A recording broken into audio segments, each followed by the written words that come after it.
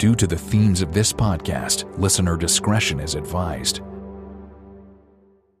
Lock your doors, close the blinds, change your passwords. This is Secrets and Spies.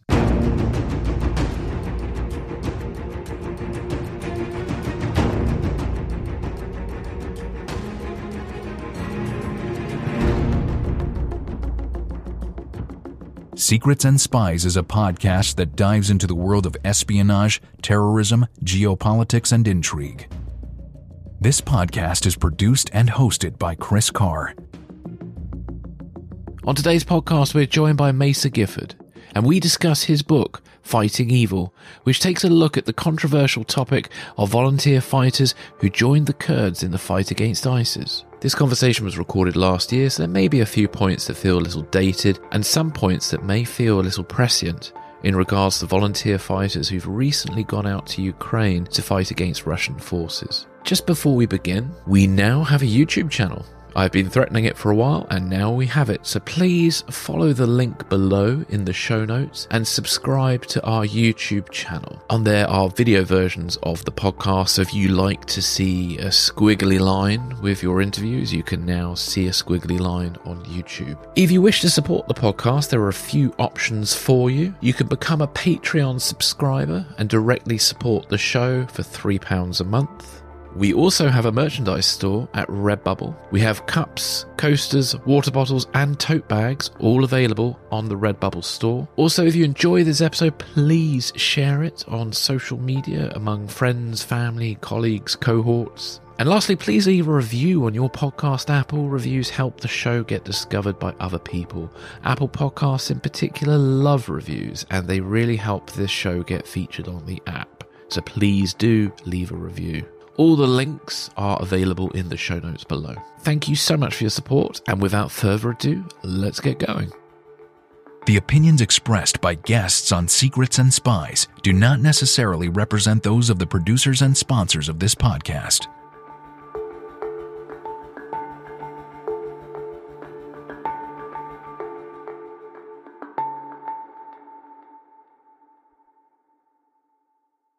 Mesa, welcome to the podcast. It's good to be here. Can you tell us a little bit about yourself and your sort of personal journey from graduate building a career in the banking sector and then you end up flying out and fighting the Islamic State? Yeah, sure. Well, I've often said it didn't come out of a clear blue sky in the sense that when I went to university, I studied politics and international relations. I worked in politics for a very brief period, both during university and afterwards, first for the Conservative Party, later for the Movement for Democratic Change in Zimbabwe, British Council in Ethiopia. But I sort of almost fell into the city in sort of the early 2000s after graduation because of the recession. Got into the international markets, primarily foreign currency. And really from there, because I was incredibly exposed to the news cycle, what was going on in the Middle East, what was moving the markets, what everyone was talking about, I've often said that I was actually more exposed than most people to the horrors of ISIS and what was going on in the world, particularly bearing in mind my background and my interest in the subject. So when I first heard, and I think everyone can appreciate this, the rise of ISIS in 2014, although maybe later we'll discuss the origins of ISIS and where the conflict originated. Yeah. Certainly, to my mind, the explosion of ISIS in early 2014 really put them onto my conscience. It put them onto the world's conscience. And from there, I discovered who was fighting in Syria, who was leading the charge against ISIS. And when they made an appeal for people to come out and help them, I heard the call. And because of what they did in Kobani and on Sinjar Mountain and how horrified I was, it was an easy decision for me. Yeah. Are you able to tell us a little bit about the logistics of flying out from the UK and ending up on the sort of front line against ISIS? Well, yeah, people have said that this conflict has been a very modern conflict. The use of social media was instrumental in Egypt and during the Arab Spring, Twitter as well, in mobilizing popular support and getting people out onto the streets. But also in a more sinister way, it helped ISIS explode onto the world stage as well. Something like 20,000 young men and women from around the world joined ISIS. And they used propaganda to great effect. A few people, if they remember back, certainly the ones that stay in my mind, are images of jihadis holding kittens. Yeah. Or a very famous one, which was on the Daily Mail and the Sun at the time, 5-star jihad, according to one jihadi who was jumping into a swimming pool in Raqqa. And there was a great article written at the time, actually. I forget who wrote it. It was called Why Do Young Girls Go Out and Join the Islamic State? For sex, drugs, and rock and roll. And they talked a lot about the mentality and what drove young people to give up their life in the West to join ISIS. Yeah. Where I come in and where the other international volunteers come in is similar in the sense that we were all exposed to the horrors of ISIS. Kurds themselves made a mass appeal to the world to help them. And I suppose a sense of internationalism. A sense of wanting to go out and do something meaningful. Yeah. So I discovered them on Facebook. Again, that's the very modern way of recruiting. They had a webpage called The Lions of Rojava, which was set up actually by an American volunteer who was one of the first to go out, a guy called Jordan Matson. And he started sharing images of men and women who were going out volunteering with the Kurds, fighting back, with messages saying, look, the whole world needs to help us. And it was a very compelling draw.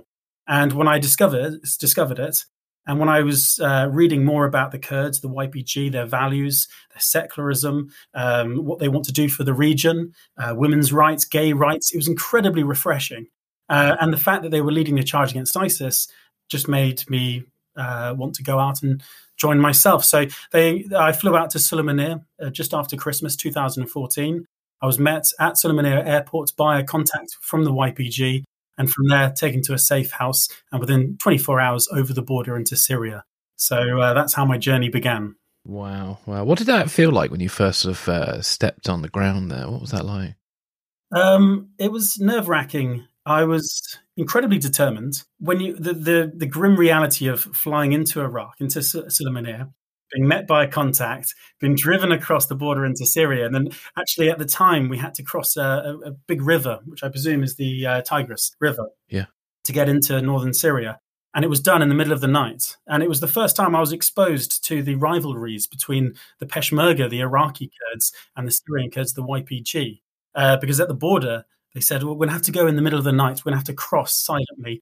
If we're caught, we're in trouble. And I said, ISIS? No, Peshmerga. And I was like, what? Peshmerga are Kurds. Why would they arrest me? Why would they try and hurt me? It's like, no, you'll wake up call.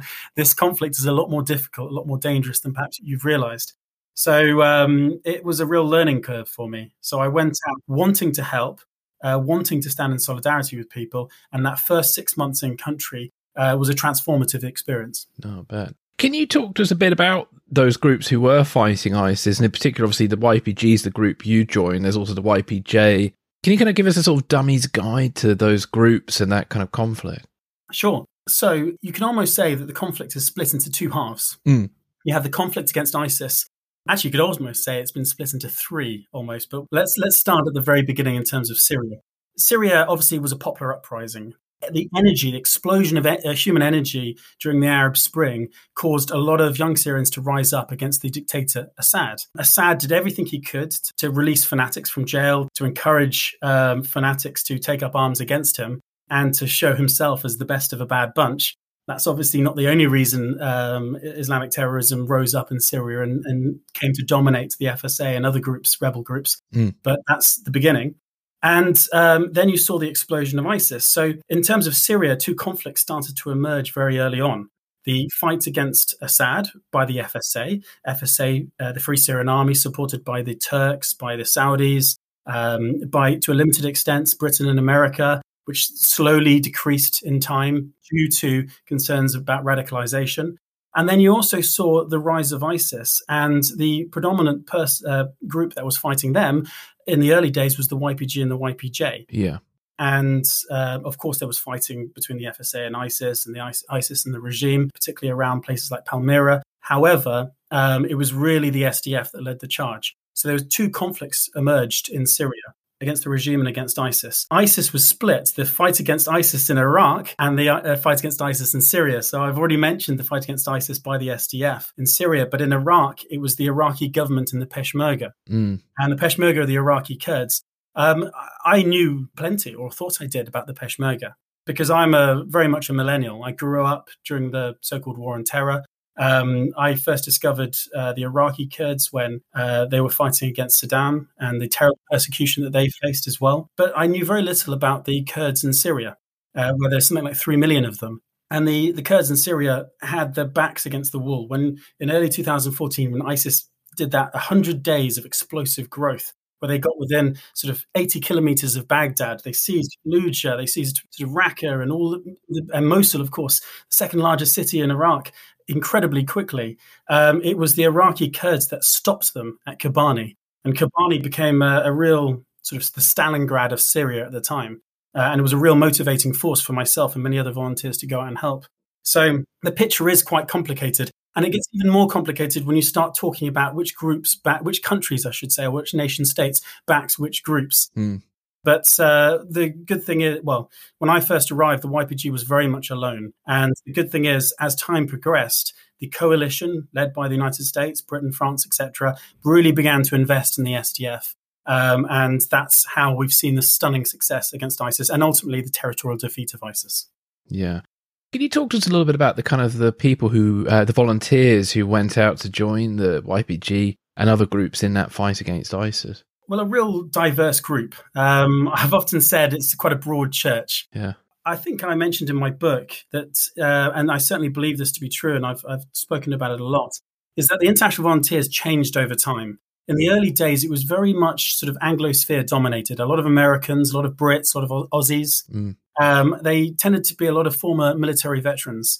I would even go as far as to say something like 80% of the early volunteers had some form of military experience. And those that didn't were primarily motivated by humanism, a sense of adventure, sure. I think all of them were motivated by a sense of adventure. And then obviously you've got the 10%, which are the plain old crazies, people who shouldn't have really been there in the first place. And there's many reasons why they would go. If you're recruiting online, there's a good reason why the wrong sort of person would go.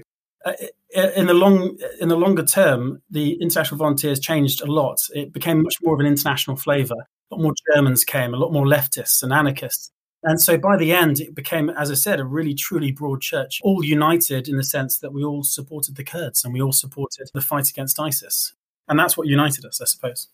I noticed one of the things you observed in your book was how a lot of the ex-military people kind of couldn't cope with the, is it the tactics? I don't know the correct way to put it, but couldn't cope with the situation. It was kind of a bit different to the way they were expecting things to go. Well, absolutely. They're professional soldiers. There's a good reason for that. And they're joining a non-professional militia, particularly in the early days where it was even more rudimentary, not only the equipment, but the tactics and the support you received from the coalition. So when I arrived in 2014, the YPG was losing. Everyone was losing against ISIS. The talk on everyone's lips was, would ISIS end up in in Turkey, in Lebanon, in Jordan? How far is this so-called caliphate going to grow? And what impact is it going to have on the world? 20,000 people from around the world flooded into the country. Thousands more remained in Britain, America, and elsewhere, and could have conducted terrible attacks on our soil. So it was a real explosion of international terrorism in 2014. So the Kurds, they believe in democratic confederalism. They believe in democracy and equality. They're split into two different groups in those early days, the YPG and the YPJ, YPJ being the female version and YPG being the male. And the international volunteers went out to support the Kurds against ISIS. And it's very difficult to articulate how much changed in that time period. And it was a privilege for myself to actually witness it as well, because I was there in 2015, 16 and 17. So I saw the complete evolution of the Kurdish forces in Syria. And I also sort of read in your book, you kind of compared the situation a little bit like the tactics to being a bit like World War One, with the mass death toll and things like that. Yeah, and that's, again, the professional military guys, as I said, particularly in the early days, they couldn't get over the fact that there was no helicopter to evacuate them, that there was no medical help as well. There was no body armor. You would be asked to do things that would risk your life, literally running at the enemy, because you've got to cross the ground, you've got to attack in the middle of the night or whatever. And so very rudimentary tactics. And as professional soldiers, they found that very difficult. I think that's where your passion comes in. The only reason you're going to stay and fight is if you truly believe in what you're doing. And as I said, when you witness what the Kurds believe and what they were doing in the fight against ISIS, you would find yourself going home pretty quickly if you didn't truly believe. Yeah. So, that's certainly true. That makes sense. What was the sort of Kurdish view of the Westerners who joined them? Well, very positive. The Kurds were a real mixed bag. Some people were incredibly touched. You see volunteers from Britain, America, France, risking their lives, giving up everything to fight for them, and eventually begin to die for them, because something like 50 international volunteers were killed, 8 of them British, over the years. Yeah, the Kurds were incredibly supportive. They needed the support that we gave them, which in many people view the sort of propaganda contribution of the international volunteers as being far more than the physical help. Something like 12,000 SDF fighters, Kurds, Arabs and Christians, died fighting against ISIS under the banner of the SDF. 50 international volunteers did. If you were to count, let's say 400, it might be more, it might be, well, it's probably a little bit more, but say 400 international volunteers fought on the front line of something like nearly 100,000 people. It was, when they write the history books of Syria and Iraq and they talk about the international volunteers, there's going to be an entire chapter on the internationals that joined ISIS. They did horrendous things, from Jihadi John decapitating people to being appointed to senior commanders of ISIS and committing the most atrocious crimes, of course. And then there'll be hopefully a paragraph or two about the international volunteers that joined the SDF and the Kurds. But I think the difference is it gave a lot of people hope in Syria at the time. Yeah. And it certainly contributed to awareness of what the Kurds were fighting for in those early years. Yeah. What is the Turkey stance on the YPG and the kind of Kurdish cause? Because I know that's a bit of a hot topic at the moment. Turkey's been always quite consistent on this point. They consider the YPG and the YPJ to be the same as the PKK, which is the Kurdistan's Workers' Party, which is a terror group not only in Turkey, but actually in many countries in the West. I think that's a difficult point, and it's quite a hazy one. I am quite clear, though, that there is a distinction between the PKK and the YPG. I'm not just talking from my own safety here, because I would go to jail if it was. Yeah. But it's been accepted, certainly in Britain and America, that the YPG and the YPJ are separate from the PKK. That's why they allied themselves with them, and that's why together they created the SDF, the Syrian Democratic Forces. I think the YPG would be the first to say that it is certainly true that PKK cadres and supporters left Kandil Mountain, left the PKK areas, took off their uniforms and joined the YPG and the YPJ in those early days. And that's common sense, because the Kurdish people they're the largest people without their own state. There's something like 50 million Kurds with their own language, their own history, their own culture. They're separated into 4 different countries: Iran, Iraq, Syria, and Turkey. Yeah. 4 of the most oppressive regimes in the Middle East, and that have done the most brutal and terrible things, from genocides to rape to cultural destruction of the Kurds and refusal to identify them as Kurds. Turkey themselves described Kurds for many years as mountain Turks. They refused to allow them to have their own language, their own history, their own culture, call their children Kurdish names. So the resistance to these oppressive regimes has always, although the Kurds have separated themselves into different groups, their family bonds and tribal bonds, etc., have still united these groups. It's quite normal in Kurdish families to have a son in the PKK, but also a son in the Peshmerga, and to have another one living in Iran. So the fact that thousands in the early days in 2014, when Rojava was being completely overrun, thousands of young Syrian recruits in the PKK and other PKK recruits that aren't affiliated to Syria coming into Syria to join the YPG is unsurprising. But did they completely assimilate the YPG? Is there no distinction between the YPG and the YPJ and the PKK? I don't believe that to be true. Britain and America doesn't, but Turkey has failed to accept that. And the frustrating thing, if I were to talk about Turkey for a second, is that Turkey really, obviously, it's got a large Kurdish minority in its country. They are dead against any rights and any equality within their system for Kurds, because they are terrified of Kurdish autonomy and Kurdish independence. So they will veto just about everything. They will fight anything that gives any form of identity to Kurds, particularly if it's on their southern border right below them. They resisted Kurdish autonomy after the invasion in 2003 against Saddam. In fact, they threatened to invade the Peshmerga territory then. America was quite blunt and quite determined to say to them, back off, this has got nothing to do with you, etc. And it's just a damn shame that America and Britain didn't do the same with Turkey in Syria. That instead they appeased Erdogan, the dictator, the man who's destroying his own country and has much to say about Turkish politics, but who's done plenty there. And they failed to rein him in. And the result of that is a lot more violence. The invasion of Afrin, the invasion of northern Syria by Turkish troops. Yeah. So it's a big failure by successive presidents, particularly President Trump. Yeah. Just briefly, could you tell us a little bit about Rojava? Because it comes up a lot, and it'd be interesting to sort of know its significance, because there might be some members of the audience who are not so familiar with that. Yeah, sure. So Rojava is the Kurdish name for northeastern Syria. It's now called officially by the SDF, the Syrian Democratic Forces, as northeastern, the NES, the northeastern Syria, the autonomous region.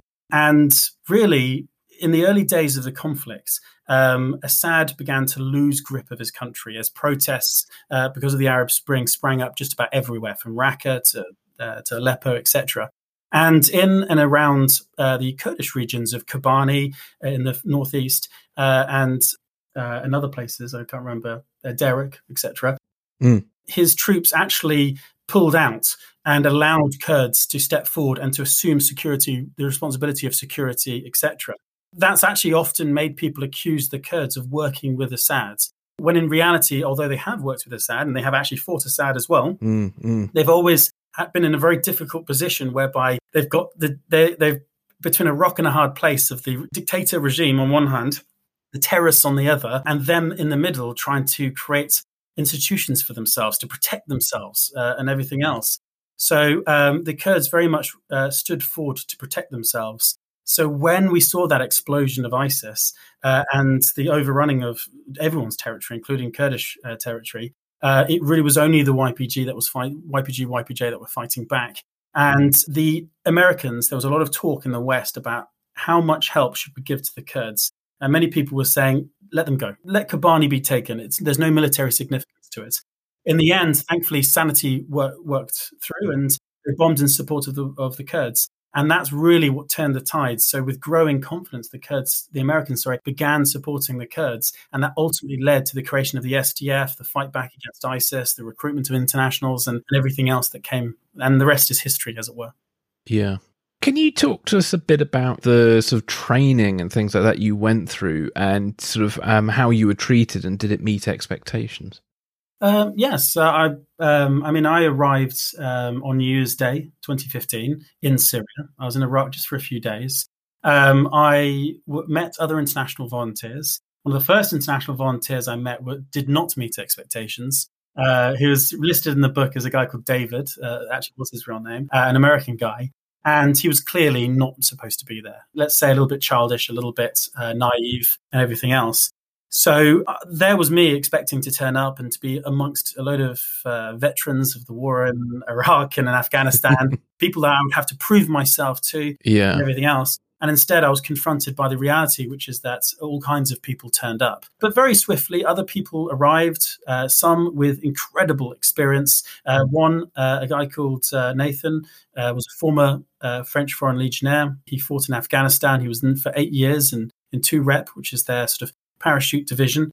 And he was an incredibly efficient and effective fighter and soldier. And he really did help us acclimatize to the environment. He taught, but not only us, but also the Kurds themselves. We were all sent to a Kurdish training academy, but it was very rudimentary. And actually, in those early days, this would later change in time, but in the early days, the Kurds had no idea how to treat international volunteers. They didn't know whether they should even send them to the front line to fight. Yeah. What implication would that have on their image in the world by having Western volunteers on the front line? And even worse than that, if they started dying, how much training did we need as well? As I said, in the early days, 80% of them were former veterans. So they resisted quite determinedly any local training, and that they just wanted to go to the front line. Everyone was trigger happy and desperate to fight ISIS. So we were only given 1 week in those early days in the training academy, which was literally just to get used to Soviet-era weaponry, which we'd be using in the fight against ISIS. In time, it would change. International volunteers came in greater numbers.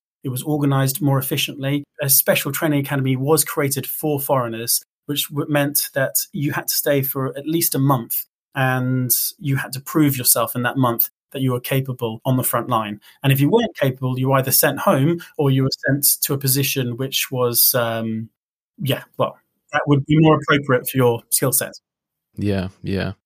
In terms of the YPG versus ISIS, what kind of equipment did the YPG have, and how did that stand up to what ISIS were armed with? Well, in the early days, it was incredibly one-sided. During that explosion of growth, the Islamic State had acquired a huge amount of American-made weaponry from the Iraqi and Syrian armies. Something like 600 Humvees were taken in Mosul. Something like 30 major artillery pieces, tanks, thousands of rifles, enough to build a literal army with. And they did, and they built an army. They captured a huge amount of oil resources as well, which meant that they became overnight the richest terrorist group in history. They were earning something like several $1 million every single day. And the Kurds themselves, they resisted ISIS in their genes. They took their rusty AKs that maybe belonged to their grandfather, they stuffed their pockets with bullets, and they ran out onto the streets to resist these tens of thousands of fighters, many of them who had been fighting, let's say, the Americans in post-invasion Iraq for many years, who were trained fighters with incredibly good equipment. Yeah. It began to change. The Americans began to bomb in support of the Kurds in Kobani. They saw Kobani liberated with very little effort, and they realized, wow, we have a force here that is incredibly capable, not because they're incredibly well trained or incredibly well equipped, just because they have the ideological heart and the passion to actually resist and fight back. ISIS were incredibly effective against the conscript armies of Syria and Iraq. Shias stuck in a Sunni majority city in Mosul with very little training, with no military leadership, with all the equipment and with all the right gear, but certainly no idea of what they were facing. And they ran. And when you run against ISIS, they capture you and you die. Yeah.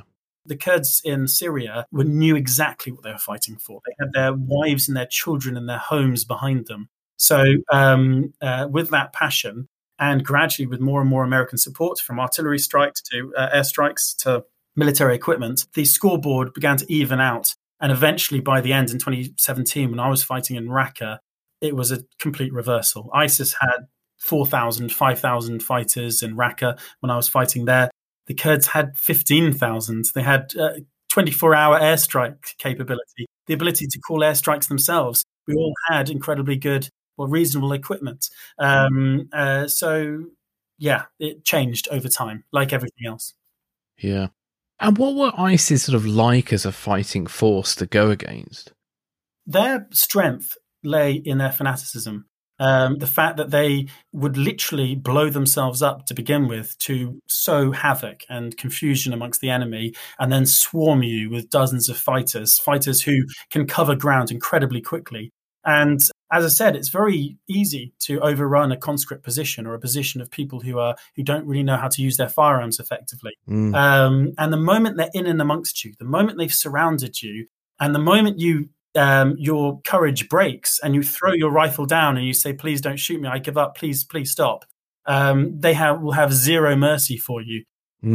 So that's something that every international volunteer, and I think most Kurds on the ground, accepted. It was very common for Kurds to be carrying a bullet in their top pocket, or often they would have a way of attaching the bullet to their rifle.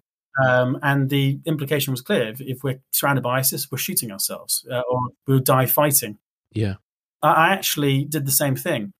It's something that I didn't often talk about at the time. I can talk more openly now, but I would often carry a grenade with me. I can remember that being covered in the press and being horrified by it, because the idea of blowing yourself up is alien to a lot of people in the West. It's actually something that terrorists do. And a lot of naive people thought it was unpleasant that I slept with a grenade, but it was actually a common sense, because I didn't, and again, I'm talking openly here, I always thought I never had the courage to pull the trigger on myself. And the idea of having a fuse of 5 seconds in a grenade, pulling that pin, and then trying to charge the enemy, that final act of defiance, I felt would carry me over the edge, would allow me to die. But turning the gun on myself and that decision to end your life is something that was very hard for me to do. And that's the point, is that these fanatics, they thought that they were going to die and go to heaven. Me as an atheist, I have a family at home. I've got a life in Britain. I've got everything to live for. I wasn't fighting to die. I was fighting because I truly believed in wanting to help the Kurds. And I was fighting because I cared. But I was also had the naivety of thinking to myself, well, at least I could come out of this alive. So yeah, that's the effectiveness of ISIS, was they're willing to die, basically. Yeah. I mean, thinking about, like, if you were captured by ISIS, I mean, I dread to think what you would have gone through. So I can kind of understand wanting to sleep with a hand grenade as an alternative. Yeah, well, it's the death was certain, and a death in the most barbaric and brutal way was certain. There was no way they would trade you back. The propaganda value of capturing a Westerner who publicly espouses democracy, equality, secularism, gay rights. There's me on TV saying, look, this is what I'm fighting for. This is what the Kurds are fighting for. The idea of being caught by ISIS and then paraded on TV, burnt in a cage, drowned, shot, whatever, that would be my fate, undoubtedly. So, as I said, you did fight knowing that was your fate if you were overrun. So you came to the point where you, particularly in Raqqa, after years of fighting, you just didn't give a shit anymore. You fought, not wanting to die, but totally prepared to, basically, I suppose. And sleeping with a grenade as that final act of defiance is to ensure that you weren't badly injured, and then captured by ISIS, to make absolutely certain that wouldn't happen. Yeah, no, definitely. Very difficult to talk about. Again, this was something that was discussed around the campfire with other international volunteers, but it's something you never discuss with your family, for example. And let's not forget that international volunteers were confronted in reality with this decision. A British man called Ryan Locke was overrun by ISIS fighters, and he shot and killed himself when he was down to his last few rounds. Ryan Locke was only 21, 22 years old, a braver man than me, a more capable man than me. Because, as I said, I'd never thought that I would ever have that ability to take my own life in those last minutes with a firearm. I mean, so it doesn't bear thinking about, does it? No, it's a horrible, horrible situation to be in, isn't it? Mm. Can you give us a kind of like a dummy's guide to ISIS from what you experienced and what you saw? Yeah, well, it's first of all, there's a couple of things I've often said is like the Goldilocks zone around the sun. The conditions in Syria and Iraq for a group like ISIS to emerge were just right, just perfect. Conflict, division, ethnic division, poverty, etc. If you look to the wider cause of the growth of terrorism in the last sort of 30 years, it changed after the Cold War. I mean, terrorism during the Cold War was typically financed from where you sat on the Iron Curtain. It was nation-state terrorism. It was the IRA in Ireland. There was ethnic division. There was ethnic terrorism. But the sudden growth of international terrorism really came to a fore in the early 2000s, and that's where we've now got the so-called war on terror. In terms of the origin of ISIS, I've often said that they've got many different fathers. There's many different ways that they've developed over time. The growth of Al-Qaeda after the Mujahideen's fight against the Russians in the 1980s in Afghanistan, and America's support of the Mujahideen with weapons. A lot of people have accused America of directly creating Al-Qaeda, or at least contributing to its rise then. I don't necessarily think that's true. Obviously, in a limited way, it certainly was true. But after in the 1980s and the early 90s, after the failure of the Soviet invasion of Afghanistan, and you saw those thousands of foreign jihadis all going together to Afghanistan, there they created their own networks. They swapped numbers, they swapped email addresses, and all the rest of it. And you started to see clusters around the world of terrorist cells exploited under the banner of Al-Qaeda and other groups. That happened primarily because you had a war between the Soviets and the Mujahideen in Afghanistan, and you saw clusters and you saw people networking and creating terrorists. And then obviously you had Zarqawi in those early days in Afghanistan going to Iraq just before the US invasion and creating the insurgency, the Islamic insurgency there. And from that, you saw the growth of the so-called Islamic State of Iraq. And then because of the attack, the failure and of leadership in Syria and the explosion of the civil war and the descent into violence there, you saw jihadis in Iraq going over into Syria. Again, people will say that, because of the American invasion of Iraq, that explosion of terrorism, the recruitment and everything else, again contributed to the rise of Al-Qaeda and then finally ISIS. So it's all kind of true, but it's a very lazy way to look at international relations and to look at the origins of ISIS by simply saying, it was the Americans created terrorism and now they're reaping the just rewards, or it was a complete failure. Certainly there's a lot of naivety in America and a lot of naivety amongst politicians in general that do contribute to violence and do contribute to international terrorism. But I don't like to victim blame, and I don't like to say that it's the West's fault that we're now blighted by international terrorism. It's because there is a violent strain of Islamic militarism and fanaticism that has been there for 1,000 years. The rise of ISIS in Syria, I've often compared to the rise of the Mahdi in Sudan. The destruction of General Hicks's column and the destruction of those Egyptian conscripts in Sudan mirrored the early destruction of the conscripts in Syria and Iraq. The final invasion of the Sudan and the defeat of the Mahdi by professional soldiers and by Britain, etc. later, again mirrored the destruction of ISIS later. So, and that was 100 years ago. Yeah. This is a problem that we've always really faced. And the modern world, whether it's the internet, the shrinking of the world because of global communications, has made this problem so much more worse. And now the next big thing is, with the proliferation of drones, with the creation of Google Earth and the ability to do your own intelligence work online, you can just be a reasonably educated person and put together a huge amount of data on organizations, on people, on everything else. And it's just made terrorism incredibly easy. And the chance of more violence is become more uncertain in this world. And with the growth of, what are they called again, where you could possibly build weapons, the machines that build things. 3D printing. 3D printing, etc. Again, where will that take us in the future? So, and the proliferation of drones, for example, I saw the Islamic State take drones that cost $1,500, $1,000, something that you and I could afford quite easily, and with no effort whatsoever, attach bombs to them and then drop them on us. We suffered in the first month of Raqqa. We lost like 4 or 5 guys to injuries from drones, and I got bombed sometimes 4 or 5 times a day for months in Raqqa by drones. It was only the Americans then recognized the threat of drones and actually brought in some sort of thing that probably blocked the transmitter between these civilian drones and their handlers, which made them automatically land possibly. But overnight, the Americans did something and the whole thing stopped. We had a problem for months and months, and it ended overnight. This is, in a sense, why getting international support in many respects is so helpful, because America do have that technology to stop these things.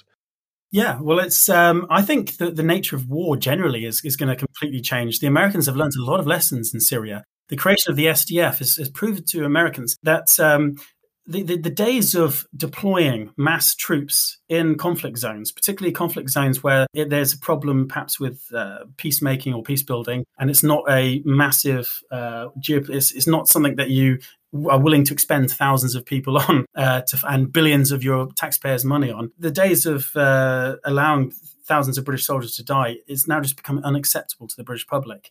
So by utilizing local forces in Syria, by supporting them and using drones and aircraft and all the rest of it, they were able to defeat the Islamic State quite easily. And one of the technology advances that we had over time in Syria was that we had civilian phones and civilian iPads with little apps on, which we could secretly download, which we could then use to call airstrikes. So it meant that you could, with very little training, have a young kid in Syria call an airstrike from a F-16 jet that costs 100 million quid onto a terrorist group. And that sort of shows you a little bit where technology is going to take us. The recent military review in the UK has created a so-called Rangers group, and they want these Rangers to go to work with local people, to train them, and then possibly to be deployed alongside them. And possibly with the longer-term view that the conflicts of the future will revolve around utilizing local forces to a much closer degree. Because, as I said, the SDF lost 12,000 fighters in Syria against ISIS. And something like 3 US servicemen died in the war against ISIS, which is a terror group with 50,000 fighters and billions of dollars. So I think it's the future. Well, also it kind of strategically, because the biggest problem with both Iraq and Afghanistan is the West, the Allies had to almost become an occupational force, which leads to a lot of negative publicity, if I put it politely, but, which then ends up being propaganda for groups like ISIS. Yeah, the fundamental mistake of Iraq was that it was top-down peace building. They invaded a country to remove a dictator, a country that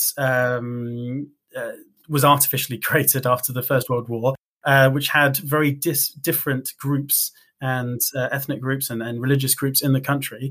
And they decided to implant American-style democracy on the country. And they disbanded the army, big mistake, created a US-funded army, etc., etc. So for the first time in Syria, it was bottom-up peace building. It was very much listening to local people and supporting them in achieving much wider goals. And it was fundamentally and incredibly successful. And then you look at Iraq, where it just wasn't successful. It was the terrible failures were made. So I think the past 20 years, the Americans have learnt a tremendous lesson, almost the hard way, in both Syria and Iraq. And the future now, the threat of terrorism hasn't gone away; it's only got worse, and will and also get worse because of rising inequality in the world, global warming, etc. So the threats have increased, and they will have to utilize new technology and new ideas to win the day and to protect themselves. Yeah. Mesa, one thing I wanted to ask you a lot about was, what are your thoughts on the debates around ISIS today, especially around the debates about returnees? Yeah, well, ISIS, their priorities changed, and you actually saw them getting the excuses in early. So as early as sort of 2016, ISIS began to do subtle things. So, for example, they changed the name of their propaganda arm from, I think it was Dabaq, to something else. Dabaq is a village, I believe, in northern Syria, where, according to the Quran, to some sort of Islamic tradition, the chosen people will defeat the Crusader armies once more, and they will establish a global caliphate. That was very much part of their propaganda in the early days. They wanted people to join them. They wanted to incite fear. They wanted to prove to the world that they really were the true Islamic State. So they adopted these traditions and brutalized them by putting their own twisted versions of them out there. But then they started to realize that actually we're losing, that we're never going to win any battles. We're not going to take Rome and all the rest of it. So the propaganda began to shift from the amazing success of ISIS and how lovely life under the Islamic State is, to really saying that the seed has been planted and that this is a much more generational fight rather than a more immediate one. And that actually helps explain the rise of ISIS in the first place. Al-Qaeda has always had that message of saying, look, one day we will have a global caliphate. ISIS said, we have the global caliphate now. It's right here. It's in Syria and Iraq. Come join us. So that's what created much of their early success. But as I said, those excuses began to filter out. And then by the end, it completely changed. And they were defeated in Raqqa. Their humiliating defeat in Baghouz, where you saw them crawling out of their mud holes, injured, starving, and all the rest of it. And many of these international volunteers, many of them British, suddenly saying, where just a few years ago they were on TV arrogantly saying that they were going to take Buckingham Palace, they were going to destroy the West. Suddenly they were saying, I came here as a humanitarian. I sat and played Sega Mega Drive for 3 years. I didn't do any fighting. The arrogance was gone and they were broken force. So the future of ISIS really is to prove that they exist and that they will endure. They lost a lot of territory. Hundreds of thousands of people died in the conflict. Tens of thousands of the fighters died. And what I think you'll see in the West, particularly in vulnerable countries, you saw it in India very soon after the defeat of ISIS, a terrible bombing in a church in India. And that helps to prove to the world we exist. We're still a threat. We're still out there. And much more than that, I think they're going to start involving themselves in conflict zones, in places where there is terrible humanitarian crises, Africa being a very key part of their future plan. You've seen the terrible violence in Mozambique and in the Congo, in Nigeria, in Somalia, all over Africa, because of the poverty, because of the inequality, because of the threat of climate change, etc. It is a breeding ground for terrorism. And I've often, what you'll see me write about now, if you go onto my Twitter and other things, it's not about Iraq and Syria. Iraq and Syria, as far as I'm concerned, we need to be supporting local institutions and rebuilding homes and schools and not allowing ISIS to thrive again. But in terms of combating ISIS, still fund the SDF, but we should be fighting them in Mozambique. We should be hitting them hard in Somalia. So they're going to shift around, and it's going to be like that game that you see at fairs where those things pop up and you have a whack-a-mole and whack them. Yeah, it will be like that. I was chatting with a former CIA officer a few interviews ago, and she was talking about the war on terror and how North Africa was actually of almost greater concern than the Middle East, but obviously the Middle East got all the attention. So maybe what's going on now is because they had, these security services haven't been paying as much attention to Africa as they should have done. Maybe, I don't know. Yeah, well, the Islamic State took Shirt, a major city in northern Libya. They were eventually defeated by local forces. That didn't get much coverage in the West. You've got terrible insurgency in the Sinai Peninsula in Egypt. The taking down of that, I think it was a Russian jet a few years ago, proves that that's an ongoing problem. There's always going to be terrorism in the so-called Islamic world, which is, let's say, Northern Africa and in the traditional parts of the Middle East. But I'm actually more concerned about sub-Saharan Africa, as I said, with Mozambique, Somalia, Kenya, the Democratic Republic of the Congo. These are countries that have been exploited. Yeah. That they are artificially created countries, which very little national unity, very low levels of integration between communities, and also education. And it's just it's the fertile ground that terrorists use to exploit. It will stunt the development of Africa. It will stunt the ability for Africa to truly, for these countries to unite and to educate their populace and to move forward into the 21st century as progressive and democratic countries. If they can barely keep themselves together, it's going to be a much harder thing to do. Yeah, definitely. Back on the sort of debate about ISIS returnees for a moment, I've noticed that women ISIS members tend to be treated more as victims, especially in the certain parts of the press. Mm. What did you learn about the actions of many of the female ISIS members? Well, the female ISIS members were often as bad as the men, or if not worse. There's terrible stories. If people were to care to listen in the West, these so-called humanitarian and human rights lawyers who have taken up the cause of these young women, if they were to care to listen to the true victims, who are the Yazidis, who saw 6,000 of their young girls, some as young as 3 years old, captured by ISIS. The stories were that women would often hold down young Yazidi girls. They burnt them with kettles and tortured them in the most unspeakable ways over the years. And they've shown very little remorse for the actions of their husbands. They actively also took part in the fighting and in the control of Syria and Iraq.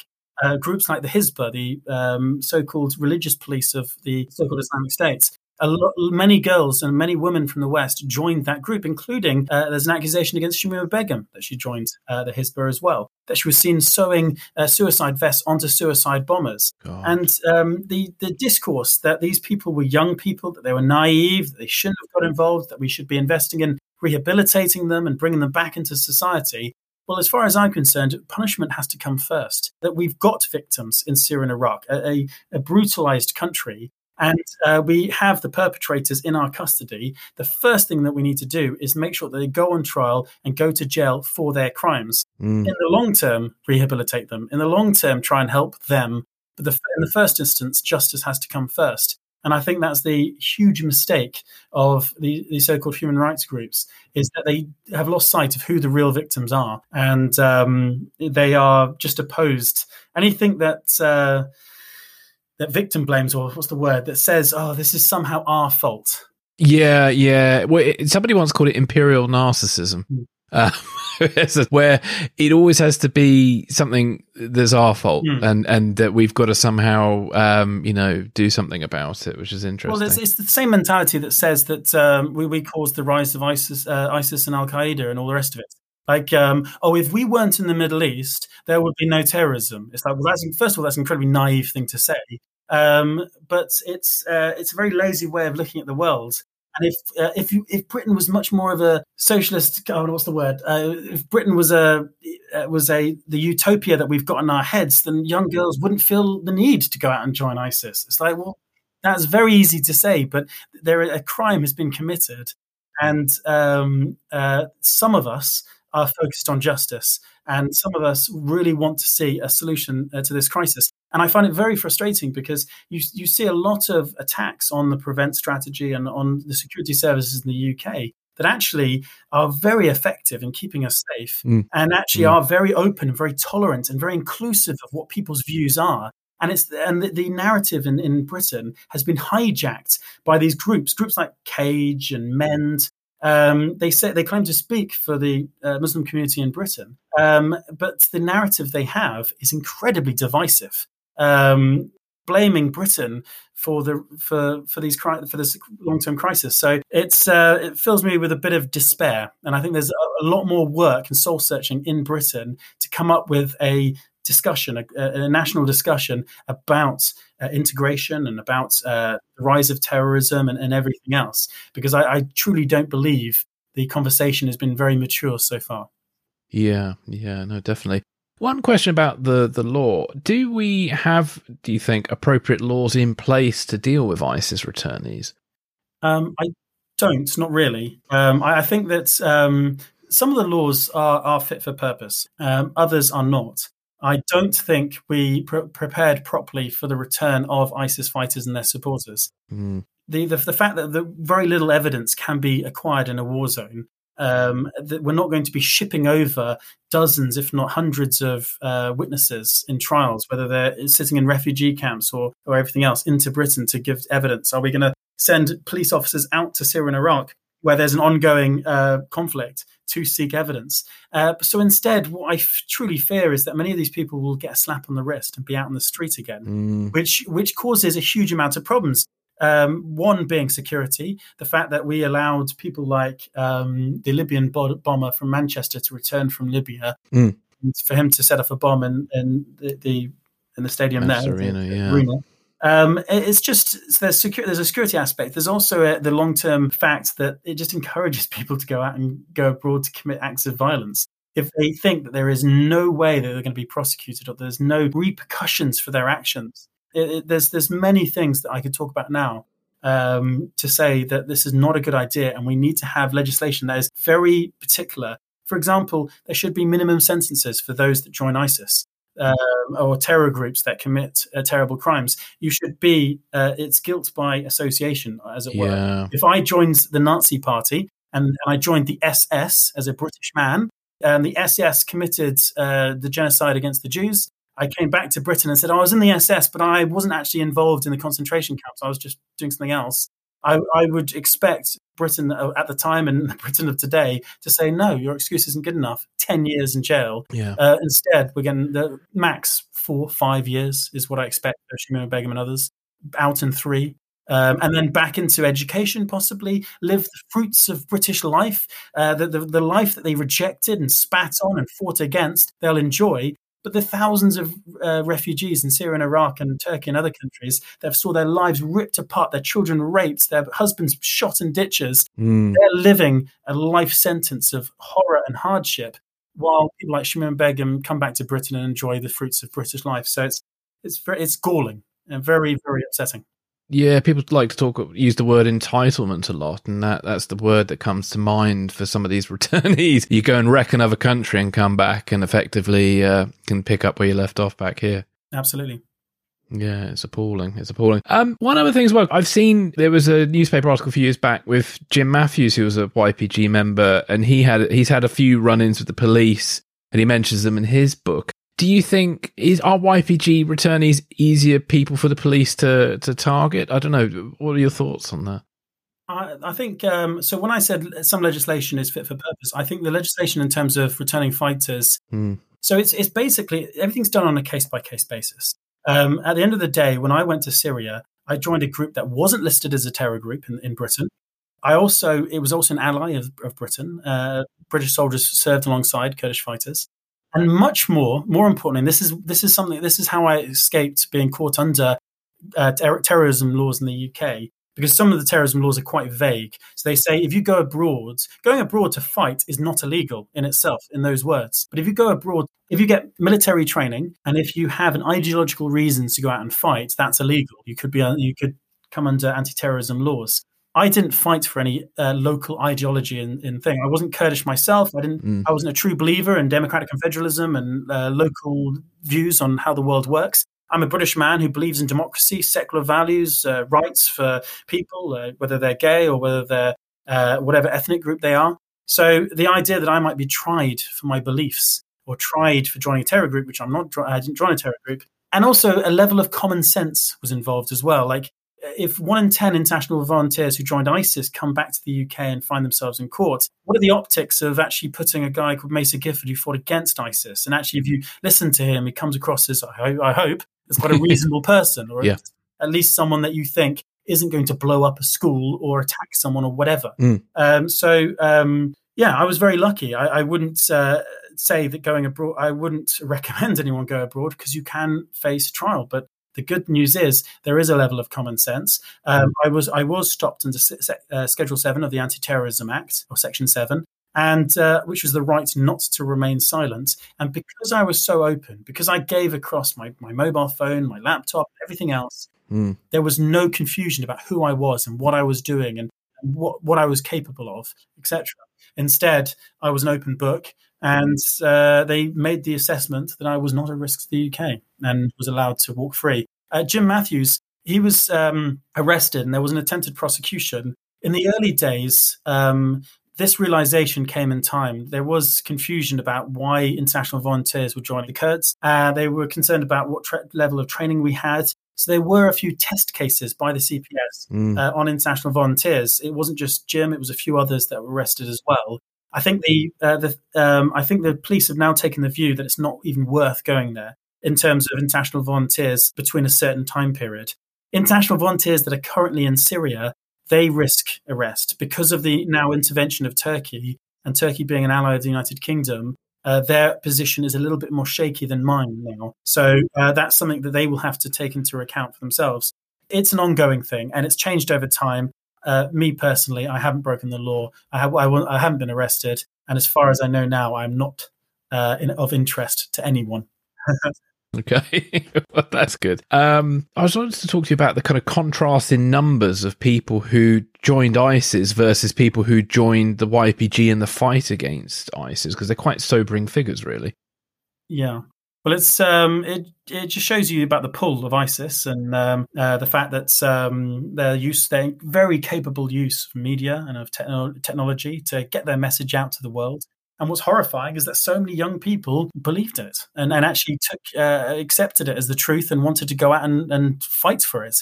I find it disturbing that a lot of people escaped prosecution because they actually wanted to go out and were stopped by the British police. They either had their passport taken in the UK or they were stopped while they got to Turkey. They came back to the UK and they weren't prosecuted for trying to join ISIS. As far as I was concerned, they should face very severe penalties. There was one case of a young man whose father was a politician in the UK, a local councillor. He tried to enter Syria to join one of the rebel groups. I won't say which one.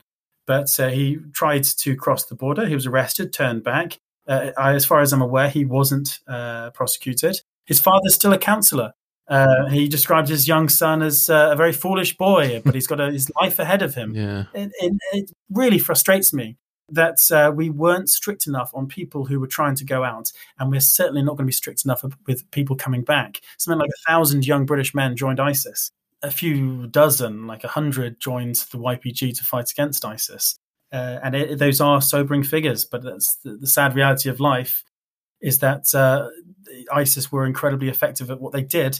But let's also be enthused, although I'm blowing my own trumpet to some degree here, but let's also be enthused that young men and women were also willing to go out and fight against ISIS. That their sense of internationalism, that internationalism that fueled the volunteers that fought against the fascists in Spain, that encouraged young Americans to join the RAF before the Americans were officially in the Second World War. That sense of internationalism, of duty and of wanting to help people exists, which I think is a good thing.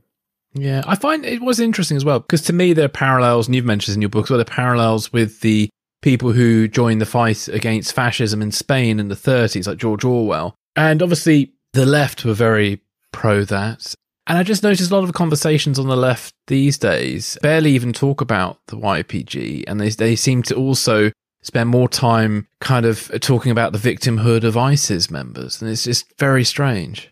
Yeah, well, that's a problem that the left has had for a very long time. They're the tankies of the left. They're those that apologize for Stalin and for everything else. They're the people that know what they hate. They hate capitalism. They hate the West. They hate America. They hate Britain. So they're willing to support anyone that hates those things, and they're willing to not draw too much attention to the contradictions in their support for certain groups. David Graeber was a friend of mine. He sadly died now. He's a leftist writer and intellectual. He wrote a very good article in The Guardian a few years ago about his despair at the left, the lack of internationalism amongst leftists. Let's not forget, and I won't consider myself a leftist, but there were many leftists who are my friends who went out to join the fight against ISIS. So the left was represented in Syria and Iraq. Many brave men who were anarchists and communists and others died in the YPG for the Kurds against ISIS. So I don't mean to be too disparaging of the left here, but I do think that too much of the left is pro-Assad, is the dictator, the man who gasses his own people because he resists America and resists the West and is an indigenous and local politician. The fact that the West supports the Kurds means that the Kurds are somehow stooges of the West and the tools of the West. And it's a very frustrating conversation to go through.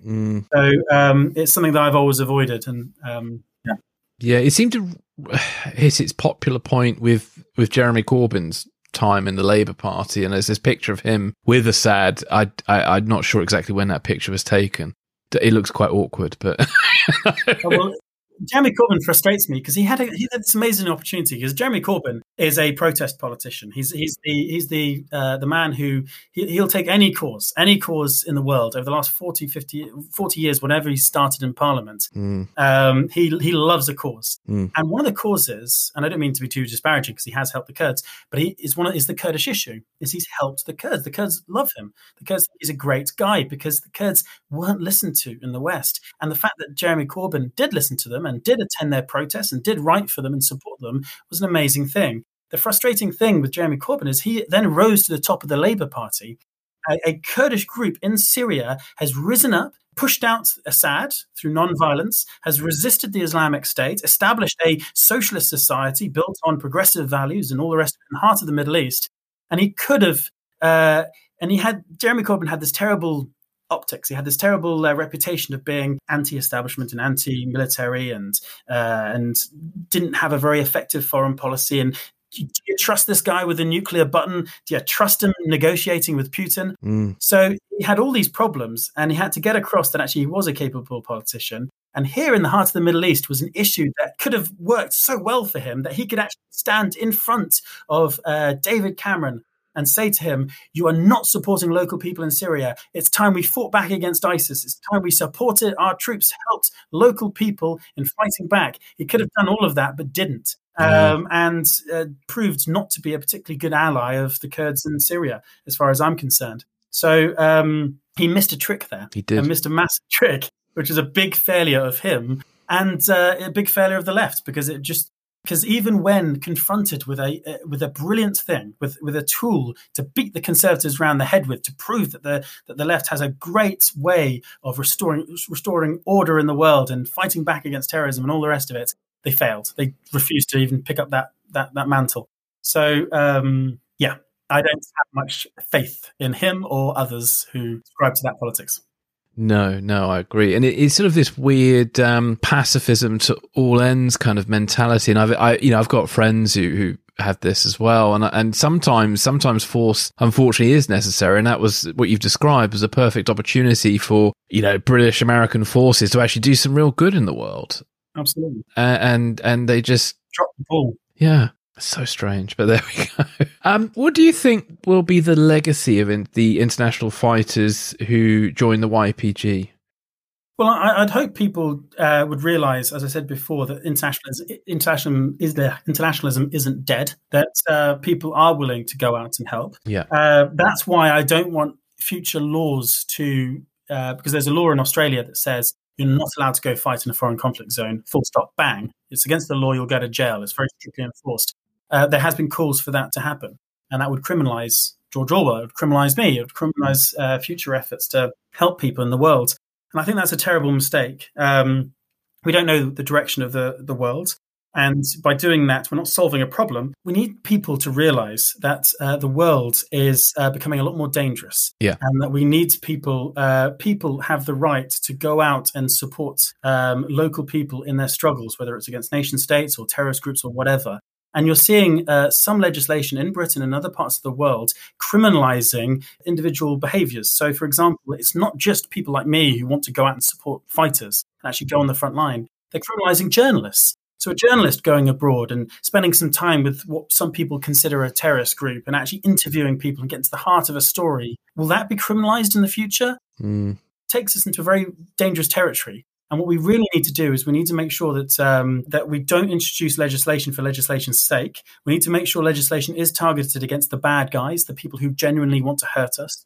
And that's why, as I said before, that I believe that the British legal system, when it comes to me, is and what I did in Syria was incredibly effective. They could have arrested me, which would have blighted my life. I would never go back to America again. I would never. There's certain jobs I would never be able to get again. If I had been arrested or been dragged through the court system. But instead, they stopped me under Section 7, which is just doesn't appear on my criminal record. Instead, give me the right to answer questions fairly and openly. And I do so. And they make the view that I'm not a bad guy and they let me off. So that's the frustrating thing with parts of possibly the left and these so-called NGOs and organizations that are anti-prevent and other things, is that they don't realize that I had an interaction with the British security services, one that was incredibly positive, that kept me out of jail, that made sure that I could do something abroad, I could be properly investigated and then removed from suspicion and allowed to walk free. If that wasn't an option, the only other option is arrest and possible prosecution and a thorough investigation to make sure that no criminal activity has taken place. No, I don't want to put myself through that and my family through that. So that's where legislation has been effective. So the future is difficult. And I think the conversation today needs to be about what we've learnt over the last 5 years and actually have a proper discussion about an open and transparent one and come up with the right conclusions. That sounds wise. Before we wrap up, what is the situation with the Kurds and the YPG today? So the Kurds have defeated ISIS from a territorial perspective. They haven't defeated and destroyed the ideology that underpins ISIS. They've still got a lot of assets in the region, terrorist cells, which are well-funded, well-armed. And there is a long-term battle against them that the West, as far as I'm concerned, will have to keep supporting. It's not an expensive effort. It's not something that's consuming a huge amount of resources from Britain and America. So that shows the success of the support of the SDF and the program over the last 6 years. But when it comes to the community that the Kurds have tried to create in Syria over the last few years, they don't receive enough support, although what they have done is very inspiring. They have built schools, they've built universities, they've got a constitution that guarantees people's liberties and rights. They're progressive, even more progressive than the West in many ways. For example, the fact that they have co-chairs. So they don't just have a president of the autonomous region, they have co-presidents, both a male and a female. So everyone is truly represented. For example, I believe the male is a Christian and the woman's a Muslim. And for example, so although it's imperfect, although I'm not going to beat around the bush and say it's what they're doing is completely amazing and it's breathtaking and all the rest of it. It is a lifetime away from what governance and good governance we're seeing in Damascus and what the FSA are doing in Aleppo and other regions of Afrin and other places. So what we see in Syria, hopefully, is a template for what a future decentralized Syria might look like. One that represents communities, whether they're religious or ethnic, that include women, that guarantee rights. And really, what we should see now, hopefully, is everyone coming together around the negotiating table in Geneva and coming up with a solution to this crisis. My frustration is that over the last few years, the major states of the world, and both international and regional, have used Syria like a chewing toy, like a blanket with 4 dogs in each corner, ripping that blanket to pieces, and each with their own end goal, whether it's Russia, America, Turkey, etc. And what we need to do now is we need to realize the realities on the ground, that Assad has defeated the rebels in many different ways in Aleppo and other places. And with Russian support, he's guaranteed his place at the table. The rebels now have been supported by Turkey, and they've cleaved out a big part of Syria, which they too will have to be recognized and included in the table. But very importantly, the Kurds and the people of northeastern Syria also need to be included at the table. And in the past, they've been vetoed by countries like Turkey, who are refusing to deal with them. But the future has to be one of unity, of discussion and transparency. And the Kurds have said themselves they are prepared for peace as they are prepared for war, and just as prepared. So they are keen to negotiate, they're keen to compromise. And I would hope that that's the future. But let's wait and see. Well, Mesa, thank you so much for joining me today. Where can listeners sort of find out more about you and your work? Well, they can follow me on social media. I'm most active on Twitter. I've got a book out called Fighting Evil, which you can get on Amazon. That gives you a little bit of background information about me and what I did in Syria.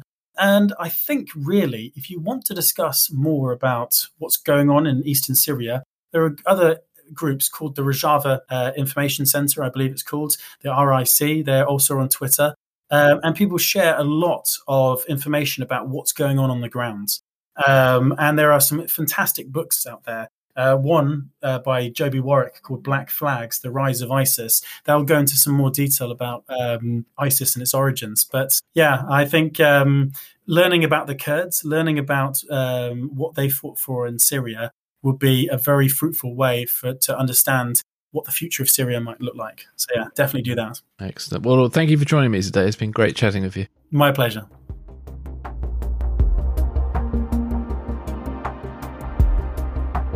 Thanks for listening. This is Secrets and Spies.